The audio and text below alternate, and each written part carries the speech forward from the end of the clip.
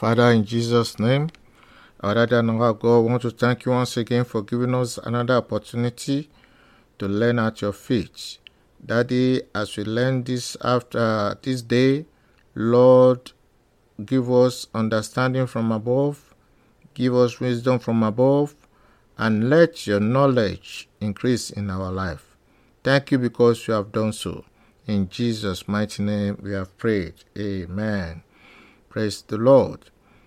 I am here again to discuss and talk to us in this podcast on how our faith can be meaningful, can be fruitful as a Christian. Today, I'll be talking on the topic titled Principles to Guide Our Christian Dignity. Principles to Guide Our Christian Dignity.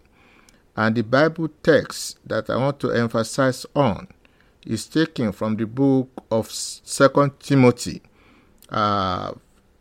chapter 1, verse 13 to 14. 2 Timothy chapter 1, verse 13 to 14. Hold fast the form of sound words, which thou art heard of me in faith, and love which is in Christ Jesus. That good thing which was committed unto thee, keep by the Holy Ghost which dwelleth in us.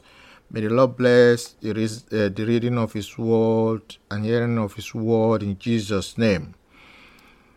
Here also, Paul was addressing Timothy as part of his charge to him.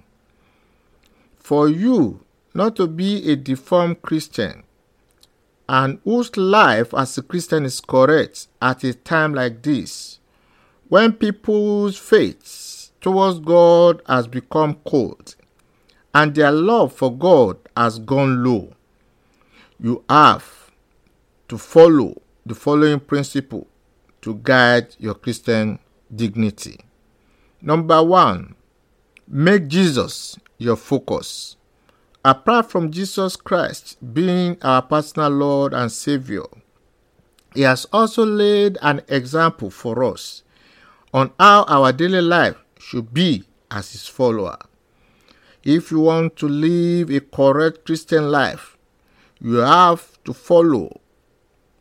focus on Jesus, the author and finisher of our faith.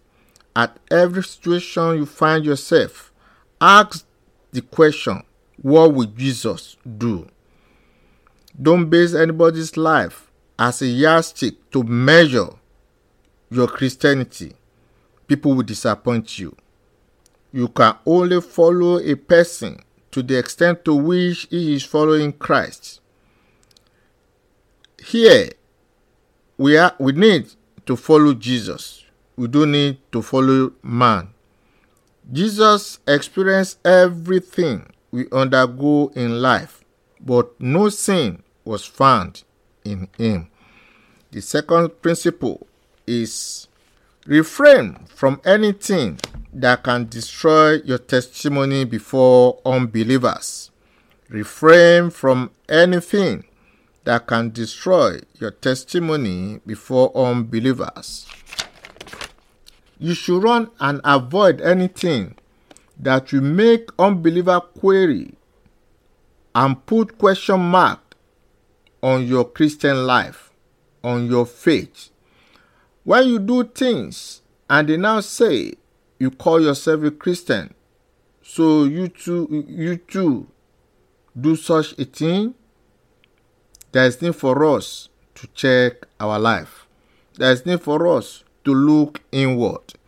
If a question mark has been placed on our Christianity,